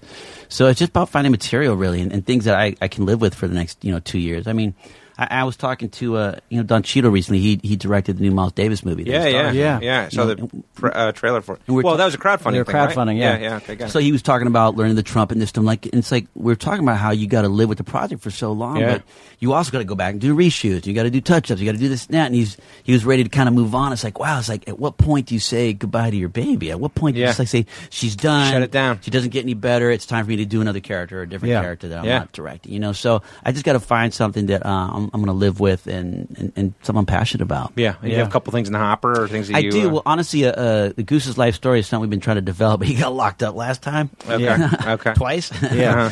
So now he's out, and this is the longest he's been out, and he's changed his ways. He's he married a correctional officer that was at his last prison.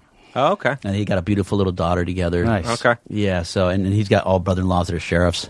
Okay. Boy, you married yourself into a legal hole there. Well, there you go. No, that's good. That's you stay on the straight and narrow that way. Yeah, I'm not to say that other side's straight and narrow either, as we've come to learn. Sure, yeah. But you like to direct. I mean, did you enjoy directing. doing those music videos? I love shooting. I love directing. Yeah. Because it's funny. I was doing Extract. Yeah. When I asked Mike, I pulled Mike to the side. I said, "Hey, Mike, I got to ask you." And he's super big figure. Yeah, what's going on, buddy? I said, "Dude, I said Zach Brown wants me to direct Chicken Fried for him, and I got this this Sony EX3 camera. I want to fly out. I got a 4-day holiday coming up, and I don't want to ask the producer. They'll shut me down." So, holy shit, Zach Brown and Chicken Fried? Hell yeah! Why don't you go out there and shoot that? Goddamn, shoot that motherfucker! Come back with a goddamn video. I won't tell him nothing. I'm like, that's a real friend, because any director that is like completely part of the machine be like, well, the producers wouldn't let you go, and I'm sorry, you got to stay here, pal. Sure. But he wasn't like that. I won't tell him nothing. So it's so great that because he knows that Wednesday to be like, hey, Clifton, what'd you do this weekend? I went to Smyrna, Georgia, and shot a music video with Zach Brown. I'm like, what? Smyrna, Georgia? You went to Smyrna, Georgia? Yeah. But there I was with this beard. I'm like, this is kind of weird shooting. Like, normally I have these weird instances where it's art imitating life. Like, my personal life reflects the movie somehow. Sure. But this was different, because now I'm a redneck doing a redneck role in a movie for a redneck Latino buddy, Mike Judge, and now I'm shooting and directing a redneck video for the Zach Brown Band. Like, that's art imitating art being art. What the fuck is that? How did I get here? How did I get here? It was like a Twilight Zone. Yeah, that shit's meta. It's meta. It is, isn't it? Yeah, yeah. I had one of those weird moments of just like the aha moment, like, what the fuck? Yeah. But you loved it? I did. We won Breakout Video of the Year. We won a CMT Award, Best New Group Video. We almost beat Randy Travis's standing record of 26 weeks. We got to 25. Wow. And we had to fight the label too, for creative control, because they were trying to take out this intro that I shot that shows the band playing musical instruments. Yeah. And the record was like, you lose 80% of your audience with your intros. I'm like, well, this is different. This isn't like Zach making out with like Lindsay Lohan. This is like them doing what the people love. And I'm showing the art. Music. Right. I'm showing the craft. And of course they're going to like, no. We fought for like 2 hours on the phone. I was going to vomit on the phone just for a statement. Yeah. I was like, Cliff, you could do it. You can vomit right now on the phone. Just do it for fun. I just vomited. Yeah, I was like, ugh. Yeah, so listen. So we ended up doing 2 cuts, and their numbers were wrong, because our longer version ended up like getting like 85%. Yeah. And the shorter version got the less, And are you, do you want to do more music videos? I mean, it seems like you were a success at that, right? I don't really want to be a gun for hire. Yeah. I want to do music videos for my friends of the music I believe in, the music that speaks to me. Yeah. So, that said, if a Zach calls or Slash, obviously, or Adam Duritz, I did one for him recently. You did? Wow. You directed one for him? I actually shot it by myself with no crew at all. Oh, really? Is it off that new album or one of those songs? It was actually a cover song. It was the Cars cover, You Might Think. Okay. That song is so fast and upbeat. You might think. Yeah. But slowing it down the way he did, he added a brand new character just through the time change of the song. I haven't heard that. Have you heard that version? No. I haven't heard it. Wait till you hear it, and wait till you see it. It's kind of pretty. Yeah. I was shooting Hellbenders with Clancy Brown. He was like, stay in the hotel. Clancy Brown. I love Clancy's Clancy the shit. Oh, he's got a story in here. Oh, he does? Really? Was he in prison? Well, he played one of the most famous CEOs in Shawshank Redemption. Yeah. Okay, yeah, and Bad Boys. And Bad Boys. Bad Boys, that's what too. I told him. Yeah. That was my pitch. Yeah. Yo, Clifton, look, I hope I didn't get too heavy for you, but, man, thank you so much for letting me be a part. It really got me thinking, and I really I hope it's not too heavy. Yeah. And when you read it, it's like, it's very thought out. I love his story. Is one of the, I love all the stories for different reasons, but his is pretty special. Yeah. So, okay, so let's go back to Gustavo Alvarez for a second. So, where are you in that process? A script is written, you're doing drafts? We have his book's already written, his novel. It's called The Pawn. Okay. As in a chess piece. Yeah. And so we're just doing a polish on it before we submit it to our agents. Okay. And would you attach as director? I'd like to. Yeah. I had Samuel read this years ago, and he was like, I want to produce it. He called me 2 weeks later. Yeah. So I want to produce this shit. Yeah. Because it's a great role. The other lead role would be for him. Yeah. I'd love to see Samuel get an Oscar, and I think this is the kind of role that would do that. Dude, yeah. Yeah, retired shot caller for the Black Gorilla family. Yeah. Yeah, it's a heavy story. It's Yeah. it's a mentor story. It's a coming of age story. And it's very real. It's about not having mentors around, about not having a father figure around. With these smaller families, these poorer families, they work so hard to make ends meet that they can't be there to raise the children in ways that they should be. So oftentimes they're raised in the street, and their mentors end up, encompassing, the guy that looks cool, the guy that's dealing the drugs, who's got the chicks, or the pimp, or the this, or the that. Because that's who people, the money guy. Yeah, the money guy. Yeah. Today a lot of people respect like the Wall Street people if you're in that kind of money bracket, which none of us here are. So obviously we're like, poo-poo Wall Street. Yeah. Yeah. Yeah. That's awesome. Where are we? How? An hour and a half. Oh, okay. Oh, wow. I got to get horseback riding. Yeah. He's got to go horseback riding. All right. Well, that's awesome, man. It sounds like you got a lot of fucking great things going on. I do. Very blessed and very stoked for this new this book coming out. So Prison Ramen. Getting the word out. Yeah. Check it out. Where do they find it? Where can people find it? Barnes & Noble. Barnes & Noble. Prison Ramen. November 3rd? November 3rd is the drop date. And iTunes, we got pre-sale links right now up and running. Okay. And then we got Westworld coming up. Westworld we next got year. 2 Terrence Malick movies coming up. 999, John Hillcoat's 999. Oh, 999, with, right? Woody Harrelson. That's like Kate I looked Winslet, at that thing as an amazing cast. Casey Affleck. Jesus I saw Christ. the movie recently. Oh, yeah? Is it good? It's going to be up there with My Traffic in Capote. Oh, wow. Really? I promise you. I already saw it. I mean, what a cast. My agent manager were like beaten red when they saw it. Their jaws from the like we had no idea. Right. That's awesome. It's a heist movie, right? Yeah, Chewy Tell. I mean, I'm like I jumped. I watched. I was like, whoa, at some of the shit I was like, wow, I was so deep in that one. And then Man Down with Shia and Gary Oldman, which I'm really excited about. Okay. And Trent Pecos. And Trent Peckle's the indie, which I haven't seen yet. So fingers crossed on that one. God damn it! The guy works so hard. This might be the hottest actor we've He's had. The hardest working man in show business. This guy. I appreciate that. When does Westworld come out? Next year. Okay, it's gonna be bad. I mean, I saw HBO. I saw HBO. Pilot Not just TV. last week. Yeah. Oh my god. Good. Oh my god. Who directed the pilot? Not J.J. Abrams. Right? Nolan did. Oh, we did. But it's like a Kubrick fever dream. Right. It's ill. The music, the sound design, the set, the attention to detail is just above and beyond. Yeah. Yeah, it's not your parents' HBO. Let me put it that way. This is a whole another level. Okay. It's exciting. I'm excited about that. Yeah, it was good hanging, boys. Yeah. Thanks, dude. All right, we're gonna chew on the way out. Yeah. We got to have some prison ramen, man. We're all eating prison ramen.